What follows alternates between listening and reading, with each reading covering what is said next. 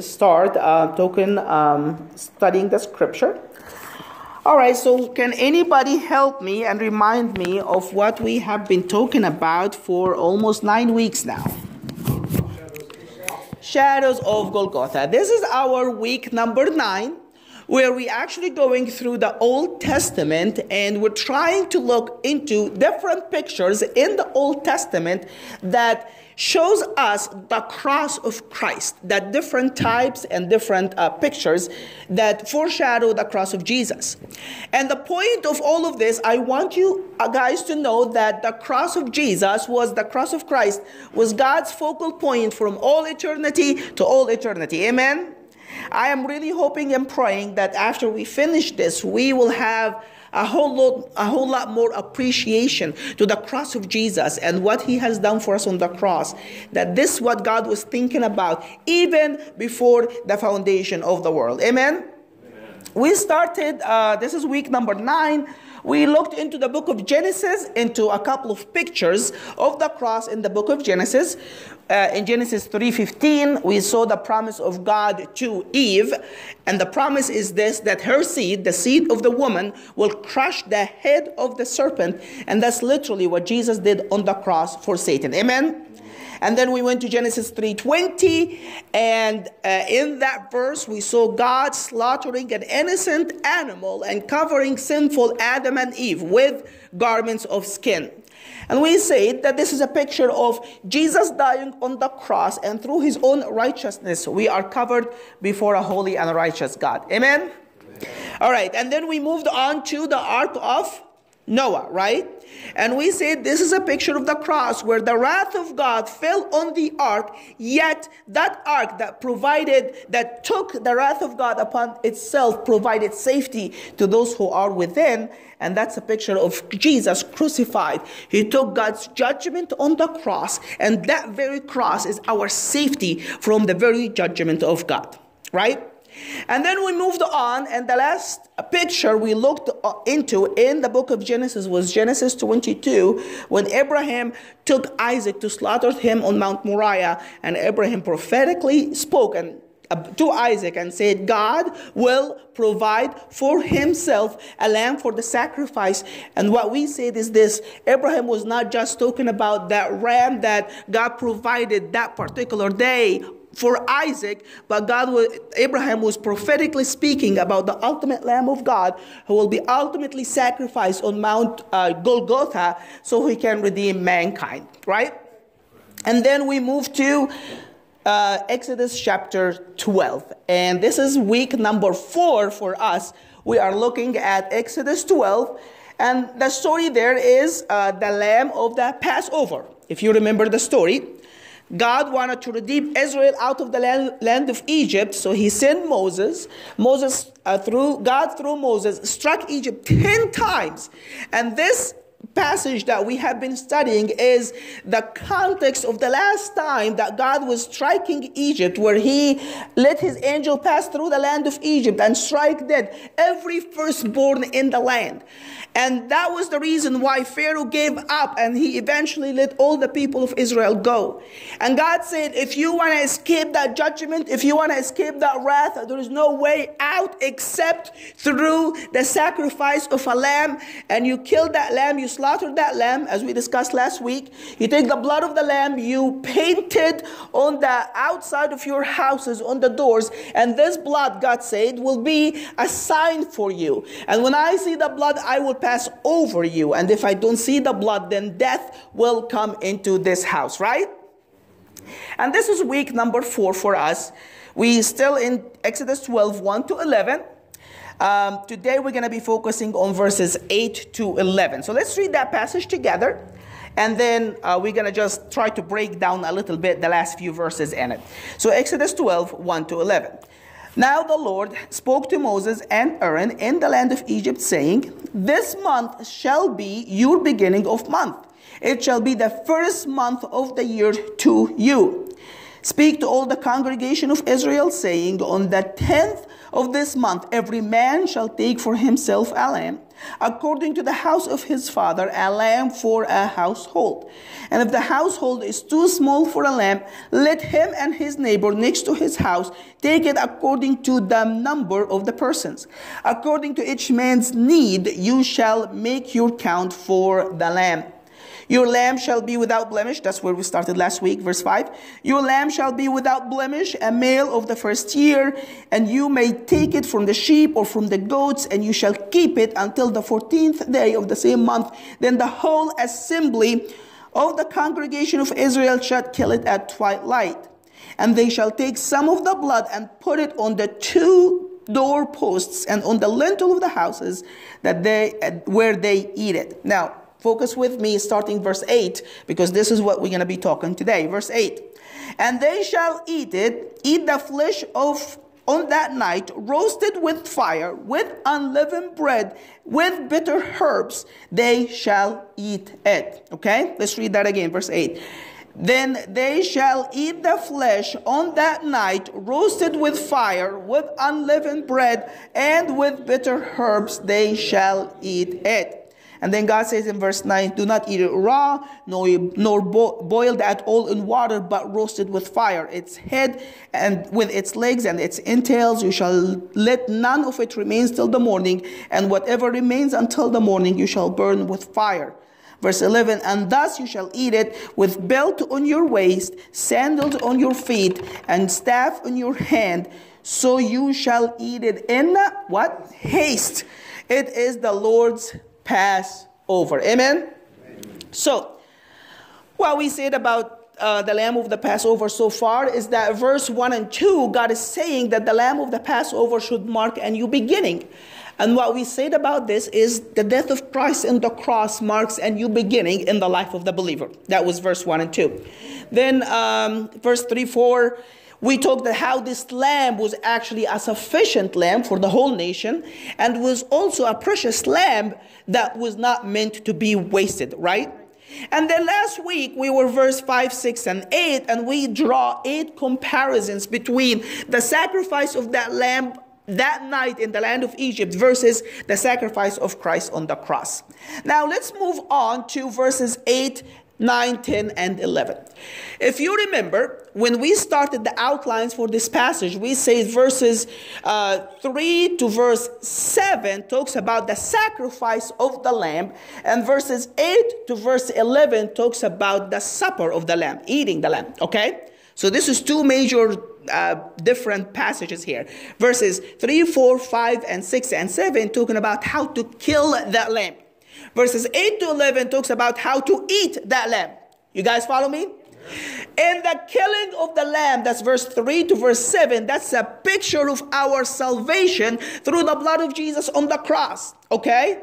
Verses 8, 9, 10, and 11 talks about our sanctification as a believer through Jesus and what he has done for us on the cross as well. You follow me?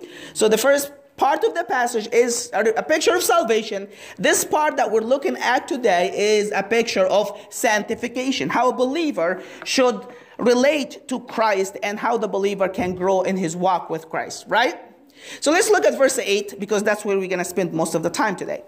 And they shall eat the flesh of the lamb on that night, roasted with fire, with unleavened bread, and with bitter herbs they shall eat it. Amen? Do you want to know God's healthy diet for every single believer, what he would recommend for you?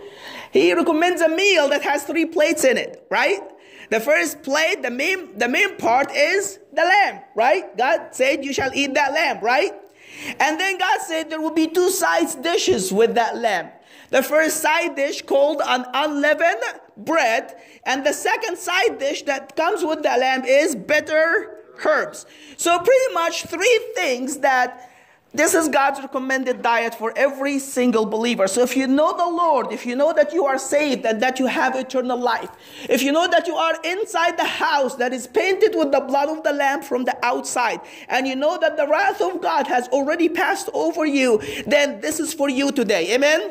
3 things that every single believer who knows that he's washed in the blood of Jesus should dwell on and eat all the time. Amen? Number 1, the lamb itself. Number 2, unleavened bread. And number 3, bitter herbs. Let's start with the first main dish, and that is the lamb himself. You see, this lamb was not just for the wrath of God to pass over the people of Israel that night. It did do that, right? The blood of that lamb provided salvation and escape from the judgment of God that he's about to pour out over sin, right? But that same very lamb is also to be eaten by the people who are dwelling safely inside the houses that is painted with the blood. You guys follow that? And that's precisely a picture of Christ. Jesus died on the cross, and because of his blood, we know that we have eternal life, right? But God also had a different and another idea for Christ and what he means to us, and that is we as believers should feed on the lamb himself. We should be feeding on Christ all the time. Amen? You eat the lamb. This is not just for decoration. This is something you need to be feeding on all the time. And Jesus said something similar to that in John 6:56. He said, whoever does what? Feeds on my flesh and drinks my blood. Whoever feeds on me, I will abide in him and he will abide in me. So Jesus said something to that extent as well, that he's not just for us to die on the cross to provide salvation for us, which is wonderful and great, but as a believer, you are to feed on Christ all the time so you can abide in him and he in you. Do you want to know how you can grow in your walk with Christ? You feed on Christ. You meditate on Christ. You dwell on Christ. You spend time thinking about him. You spend time studying him. You spend time thinking about what he said, what he done, and know who he is and what he does and what he can do for you. Amen? It is Jesus that you need to be dwelling on all the time. Amen? That's why it's just, for me, it's so many things that are just amazing. You want to know how well you're doing on that? It's really simple. All what you have to do is just take an inventory of your week and how much time you actually spend with God. I tried to do that one time. I had a paper calendar on the wall, and every day I would write down how much time I pray and how much time I study spending the word. Do that for a couple of weeks. It's pretty depressing, but it's real. It shows you that you're now really feeding and meditating on Christ, right? And in the same inventory, see how much time you're spending on Facebook, Twitter, TV, pointless shows that actually has nothing to do with anything, and you will be shocked. Just keep track of what you do every week. You will be shocked how less time you spend meditating on Jesus versus all the other stuff that is actually purposeless and pointless and has no eternal purpose whatsoever. Amen? So do that. This is your homework till next week. Just keep track of what you're doing. And if you're not doing good, well, redeem yourself. Start spending more time. It's a decision that you have to make to spend time with God, right? God will give you the desire to pray, the desire to seek him, the desire to spend time in his word. But he's not going to force you to spend time with him. This is a commitment and the decision that you have to say, God, it doesn't matter if I'm busy or not busy. I'm going to commit to spend time with you every single day, 45 minutes, an hour, whatever it takes. I'm just going to spend that time with you, even if I accomplish nothing for the rest of the day. Amen? But we need to meditate on Christ. You feed on the Lamb himself.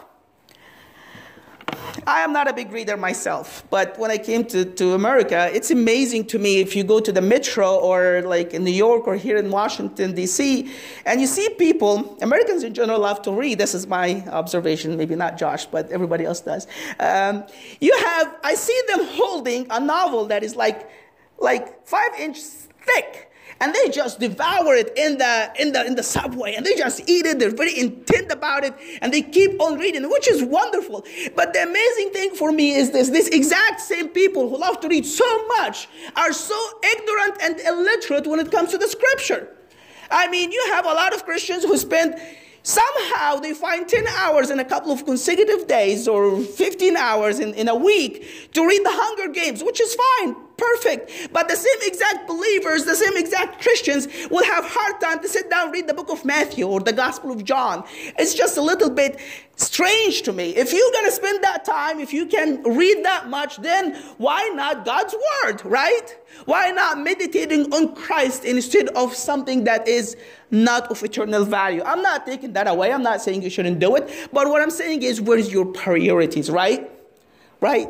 So we need to meditate on Christ himself. Take the time to spend it thinking about Jesus, meditating on him, who he is and what he's done. And I tell you honestly, like for me, like when it comes to preaching and stuff like that, if you go back and look at what we have been talking about since I became the pastor here, you're going to see that almost every single week, I just want to talk about Jesus. And this is what's in my heart. This is what I want to talk about. I think if I lift Jesus up to you, tell you who he is, what he has done, then your walk with him by default will improve. You will live holy. You will fast. You'll pray. You'll seek him harder. As the more I lift him up to you, the more you'll get to know him more. Amen? And this is my heart. I just want to talk about Christ all the time. There's nothing wrong with people talking about, how to live a good moral Christian life and not putting anybody down. It's just not going to be me. Amen? Because I want to lift Jesus himself. I want to feed on that lamb, not on something related to the lamb. Amen? So we need to focus on Jesus, meditate on Jesus himself. But number two, in that context, God didn't say, I want the leaders of the congregation to feed on the lamb, chew it, and then give it after that to the people, right? It was every Israelite's mandate that night to eat that lamb. Everybody needed to eat that lamb, right? It wasn't for the elite. It wasn't for Moses and his family. It was for every single person, right? And I tell you, I'm tired in a way of Christians who say, I'm not getting fed in the church. Well, it is the pastor's job to divide God's word, and you need to come here to learn God's word. This is my job, and this is what I'm assuming here as my responsibility to be your teacher. But it's your responsibility to feed on the lamb throughout the week. It is not my job to give you all what you need to know about Jesus in 1 hour on a Sunday morning. It's your responsibility to feed on the lamb yourself. You're the one who need to spend time with God every single day. Pray, seek his face, and feed and meditate on Christ himself. If you think the pastor is the only person who's going to feed you God's word, you're in trouble and it will never work. Amen? Amen. So you feed on the lamb, not on what some other people think about the lamb. You talk about Jesus, you think about Jesus, you meditate on him. And not only that, but it's every believer's responsibility. I would not say responsibility. It's our privilege to feed on the lamb every single day ourselves. Amen? Amen. So we need to feed on the lamb. That's the main dish. Think about Christ. Meditate on Christ. Remember, Jesus said, if you eat my flesh and drink my blood, this is how you abide in me. Amen? Do you know why we have a lot of Christians going around miserable in their spiritual life? Because they don't spend time with God. We're 21st century American Christianity, the microwave and the drive-thru McDonald's. If it's more than 10 minutes a day, I ain't going to do it. It doesn't work like this with Jesus. Amen? You need to spend the time, go to your room, shut the door, and just forget the clock for a little bit, right? If it takes 10 minutes, it's great. If it takes an hour, then it's just as great. Amen? Feed and meditate on Christ. That's the main dish that God wants us to eat. But number two, God also said that we need to eat something else called the unleavened bread. Now, what is the leaven represent? This is a big one. Leaven represents sin, absolutely. Where we get that from? We get it from Exodus 12:33. Look what God said here. And the Egyptians, this is the word of God, Exodus 12:33. And the Egyptians urged the people that they might send them out of the land of Egypt in haste. Think about this. that the Israelites were in Egypt for 400 plus years, and Pharaoh did not want to let them go. Nobody wanted to let them go, but once God showed up, the Egyptians in that land were just kicking the people out, just go and go right now. Don't wait even till tomorrow. I mean, they've been there for 400 years, and when God wanted them out, the Egyptians just leave immediately, right? For they said, we all shall be dead after the firstborn died. All the Egyptians got scared and kicked the Israelites right away. Verse 34. So the people took their dough before it was what? Leavened. So they were making the dough, they're baking some bread, but because they needed to leave Egypt so fast, they didn't have time for their dough to be leavened. And then they said, having their kneading bowls bound up in their clothes and their shoulders. So there was no time to stay in Egypt for the dough to be leavened, right? So leaven represents tarrying and waiting in the land of Egypt, which is the land of sin, the land of bondage. And that's why unleavened bread means getting out of sin, getting out of your old lifestyle, getting out of the land of bondage. You follow that? So God said you need to eat unleavened bread because leavened dough represent tarrying and waiting in your old life, in your old lifestyle, and in the land of sin and the land of bondage. So leaven represent holiness. And when God said you need to eat not just the lamb but also unleavened bread, God is saying as a Christian, it's your privilege, number one, to feed on Christ all the time, but number two, to strive for holiness. You don't need to keep holding back into your sin. You need to keep on holding back into your old lifestyle and what Satan has for you and the world has for you. You need to strive, even according to the book of Hebrews, to the blood shed. If you have to die and shed your own blood so you won't sin, you need to do that. Amen? Let me highlight a couple of quick points here. Well, verse 11, God said you need to leave Egypt. How? In haste. He said when you eat, you need to eat it quickly and get out as soon as possible. Why is God kicking the people out as soon as possible? Because he doesn't want people to tarry and wait and meditate on their old lifestyle and sin. Amen? He wants them out as soon as possible. You follow me? So we need to feed on the lamb, which represents meditating on Christ, and we need to eat unleavened bread, which means striving for holiness. But let me show you a couple of things when it comes to that. Number one, I want you to see that God did not, after the day of the Passover, God said, you start a feast for 7 days called the Feast of the Unleavened Bread.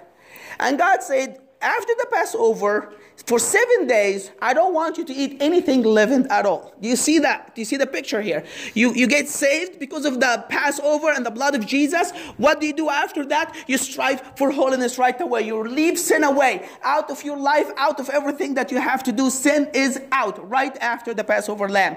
It's the unleavened bread feast for 7 days. Now, notice this. Exodus 12:19. God is saying this. For 7 days, no leaven shall be found where? In your houses. God did not say you should not just eat unleavened bread for 7 days. But God said for 7 days, I don't want leaven to be even in the bedroom. Not in the kitchen, but not even in the bedroom, in the living room, anywhere in your house. There should be no leaven whatsoever at all. You see that? And not only that, God continued and said, since whoever eats what is leavened, that same person shall what? Be cut off from the congregation of Israel. This person died. God is not joking about this. This is not like a light matter. This is a life or death matter, right? Whether he is a stranger or a native of the land, it doesn't matter who that person is. God said, if that person eat leaven, he's dead right away. You shall cut him off right away. Amen? Do you see that? God is not taking sin lightly, especially in the life of the believer, right? The Bible said that the judgment will start from the house of God, not from the world, from the house of God, right?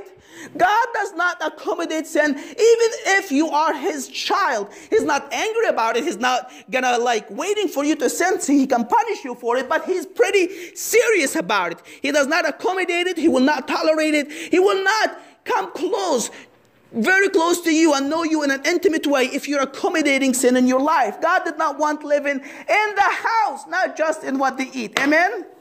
That tells you how much God wants us to live holy for Him. Amen? This is what Peter said. He said, if you call Him holy, then you should live holy. Right?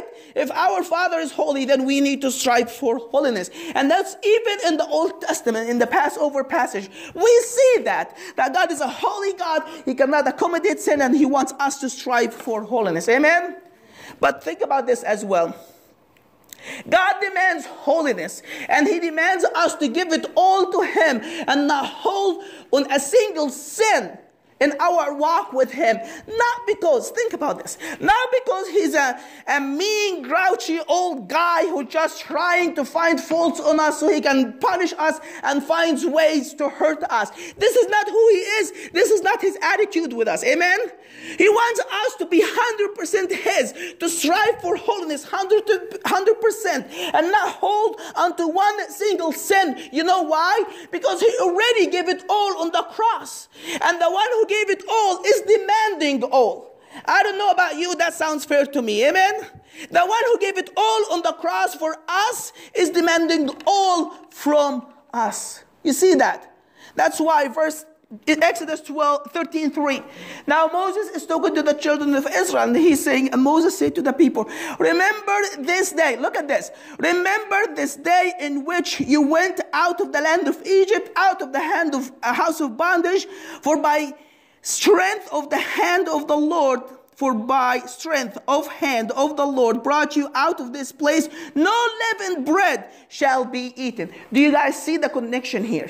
Moses is saying you shall not eat any leavened bread, not because God demands you to walk His way no matter what. It's God's way or no way. Moses is saying the only reason why you need not to eat leavened bread and live in sin is because of what God has already done for you. He already set you free from the land of Egypt. He already set you free from the land of bondage. And because of who He is and what He has done in response to His amazing love, you need to live holy. You need to avoid any leavened bread. Amen? Let me read. I don't have a scripture here, but if you have your Bibles, turn with me to Exodus 20. That's when God gave us the 10 Commandments. Exodus 20. Let me just read that real quick to you. Let me see what I have here.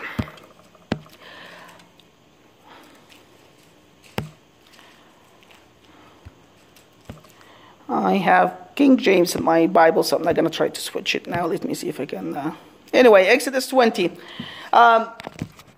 Here's what God says, Exodus 21, chapter 20, verse 1. The Bible said this, and God said this. And God spake all these words, saying, I am, think about this, look at this. I am the Lord thy God, who have brought thee out of the land of Egypt, out of the hand of bondage. Thou shalt have no other gods before me. So verse 3 is actually commandment number 1 in the 10 Commandments. God started the 10 Commandments in Exodus 20, verse 3. And God went through 10 commandments that He's demanding from His people. But you see the context. Why is God commanding all of this from His people? Verse 1 and 2. And the Lord spoke these words, and He said, I am the Lord your God. Think about this. I associated myself with you. I paired myself with you. I am the Lord your God, who has already redeemed you, who has already shown you an amazing, unfailing love when I have redeemed you out of the land of Egypt, out of the land of bondage. Therefore, I want you to do these 10 commandments to me. You guys see that?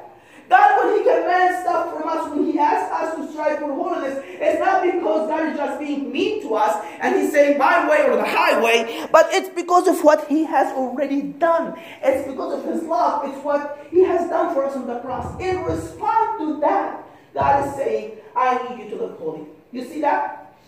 You see that? Not very well? Yeah. Go over it again, or you guys got it? And that's the exact same point that Paul was saying in 1 Corinthians 5, 6, and 8. Look at this. In that chapter, 1 Corinthians 5, Paul was talking about a member in that church who has actually slept with his mother-in-law, or his father's wife, and that's his sin. And Paul hated that. So Paul is talking about this in that context, and he's saying this. Here's the context. Your glorying is not good. The people in Corinth is just so proud of themselves and of the gifts of the Holy Spirit that they do not see sin, the sexual immorality that was among them. And Paul is saying your glorying is not good. Don't you know that a little leaven, sin, leavens the whole lump? Don't you see that this small sexual immorality that exists among you can actually end up ruining the whole church? Verse 7, therefore do what? Purge out the old leaven. Take away that sin from you, Paul said, that you may be a new lump, since you are truly, positionally unleavened. You're holy already before God because of your position. Why? Why is Paul demanding holiness? Why he's asking them to quit sexual immorality and try to strive for the holiness of God? Here is the very reason why I should do it. He continues and said, for indeed Christ our Passover was sacrificed for us.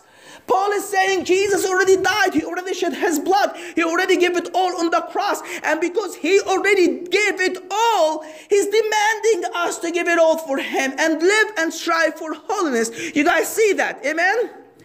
You need to strive for holiness because Jesus already gave it all for you on the cross. And then he says in verse 8, therefore, let us keep the feast. That's the unleavened bread feast, the 7 days feast that God spoke about in the book of Exodus. Paul is not talking about the physical, literal feast here. He's spoken about the spiritual feast of living an unleavened life, a holy life before God, right?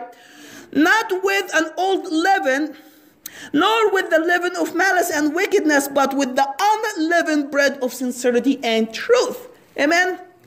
Do you see the connection between even the Passover dinner in the book of Exodus and even the New Testament? Paul is saying that unleavened bread that the Israelites ate right after the Passover that represent living a life of holiness, that's precisely what you and me as a New Testament believers need to do and strive for. Amen?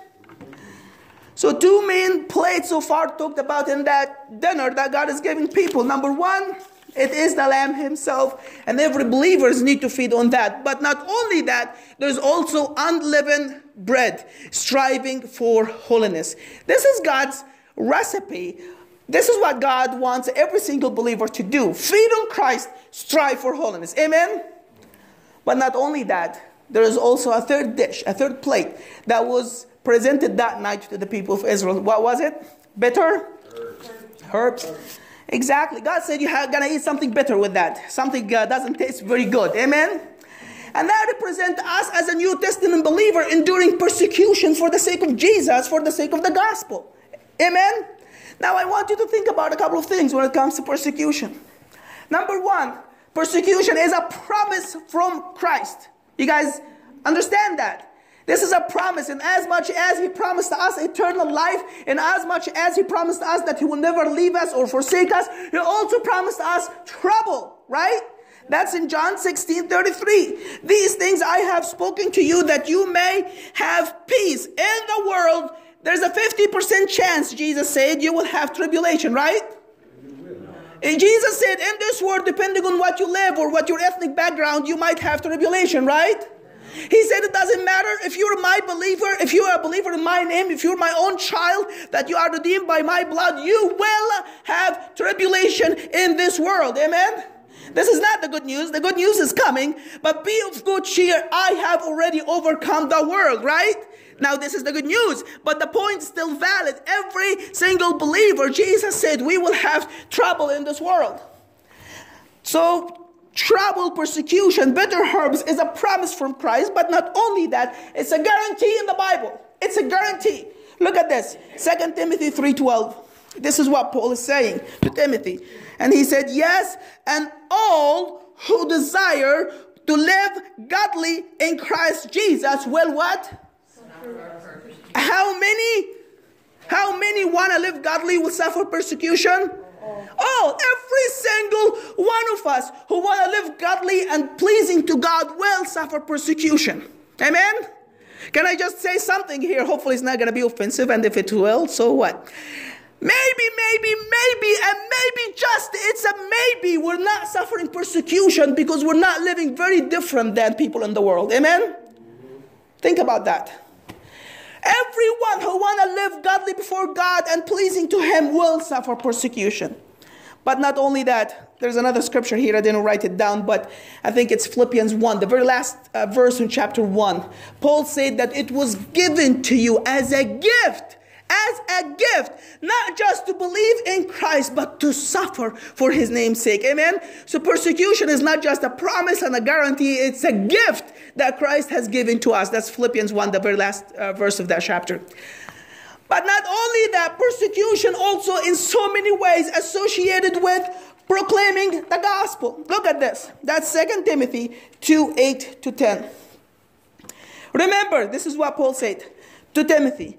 Remember that Jesus Christ, the seed of David, was raised from the dead according to what? My gospel. And then he said about that gospel in verse 9, for which, for the sake of the gospel, I suffer what? Trouble. As an evildoer. Even though I am not an evildoer, yet I don't look any different than the murderers and the killers and the thieves in the eyes of the government and everybody else. I'm just in prison, just like every other bad person, every other evildoer. The only difference is I am doing it for the sake of the gospel. Even to the point of chains. Just like the evildoers, the murderers and the killers and the rapists and every evil person in that time who are bound by chains, I am just like them. The only difference is they're doing it because they did wrong. They're receiving their just punishment. I am being punished for the sake of the gospel. But here is what is amazing about Paul. But the word of God is not chained. What he's saying is, I'd rather be chained myself, but the gospel is not chained. Amen? Therefore, look at this verse 10. I endure all things for the sake of who? The elect. I endure persecution and suffering for the sake of the elect, those who are to hear and obey the gospel, that they also may obtain the salvation which is in Christ Jesus with eternal glory. Paul is saying, I don't care how much suffering, I don't care how much persecution, I will endure everything so that those who are elect by God will hear and obey and come to find the life that Jesus has for them. I'll do it all for the sake of the gospel. Amen? Can I just point something to us? Maybe we are not being persecuted because, I'm just thinking, maybe because the devil doesn't think you're really a threat to his kingdom, you know? That's why the devil doesn't care about persecuting you. He's not going to cause you trouble because he doesn't care. You show up at church on Sunday morning, oh, that's fine. Do your little ministry at the church, oh, that's fine. Do all of this good stuff. As long as you're not telling people about Jesus, as long as you're not trying to get his kingdom shaken and snatch people out of his hand, he doesn't care what you do throughout the week. Do your ministry all what you want. As long as you're not bothering him, he's not going to bother you. Amen? So maybe we're not facing any persecution because we're not really bothering the devil much. He's not threatened by us. If he ever felt threatened by us, maybe he'll come after us. But he's not doing it because he doesn't think that we're a big threat to his kingdom. You might say, oh, that's not true. We're Americans. The Constitution guarantees our freedom of religion. It doesn't matter if we go and evangelize. We are protected by our Constitution. You know, I tell you one thing for sure. You go to D.C. and get one of these drug dealers saved and threaten that gang when they see that their members are escaping and they're losing money. They will think that this American Constitution that protects the freedom of religion is not worth the pennies they're going to spend on bullets to shoot you with it. Trust me. Go to Dearborn, Michigan. Go to any Muslim closed communities and try to see some Muslim people saved. I promise you, people in that community will not care about the freedom of religion or about your American Constitution or about your right to say whatever they want. They're going to come after you and they're going to persecute you, right? They won't care. If you threaten them, they're going to come after you, right? Maybe, and maybe, just maybe, we're not facing persecution because the devil doesn't think we're really a threat to his kingdom. He's okay with us doing our weekly ministry stuff. As long as we're not telling anybody about Jesus, he'll leave us alone. Not a big amen, right? But these three main dishes that God said every believer should have that night. And this is what he wants us as Christians. If you know that you're washed in the blood, this is what you need to be doing all the time. You will feed on Christ, meditate on him. But number two, you strive for holiness. And number three, you will face persecution, especially if you do it for the sake of the gospel. Amen? Now let me just close with that verse. I think it's verse 11. And then we'll close this passage this week. How they ate it, okay? And God said, and thus you shall eat it, with belt in your waist, sandals on your feet, and staff on your hand. So 3 things as well that they need to, this is the manner of how they eat the bread, okay? Number 1, there is belt on their waist. Now in that time, again, I'm relying heavily on Bruce Waltke's article here. He said that the people of Israel at that time were wearing long garments, that when they walk, it's just difficult for them to walk. So God said, you need to grab these garments and tuck it in your belts. So this way, you have a belt in your hand, and where you zip your garments all together, so this way you can walk fast and not be dragged behind and not be slow walking. Amen? So there's a belt in your waist, and there is sandals in your feet and staff in your hand. This is a picture of somebody who's about to start a journey, right? A picture of somebody who starts traveling, right? And in essence, what God is saying here is this Passover event, this Passover lamb will mark the very beginning of your journey as a pilgrimage all the way to the land of the promise. Amen. The land of Canaan. Amen. And that's our heaven. So that Passover lamb event started the very pilgrimage trip that will end up one day in the land of the promise. Amen. And that's precisely what happens to every believer. Once you commit your life to Christ, once you accept Him to be your Savior, repent of your sins, and trust Jesus and Him alone for the salvation of your soul, then that very event marked the very beginning of your walk in the land of the wilderness, all the way till either Jesus come down to take us to Him, or your life here on earth ends and you will be with Jesus for all eternity. Amen? What an amazing picture, right? This is just amazing, so beautiful how just one small passage in the Old Testament just shows us so much about what God has in mind for us as a 21st century church, His salvation plan and His sanctification plan. Amen? All right, let's come before the Lord and pray. Yes, Lord. Yes, Lord. Yes, Lord Jesus.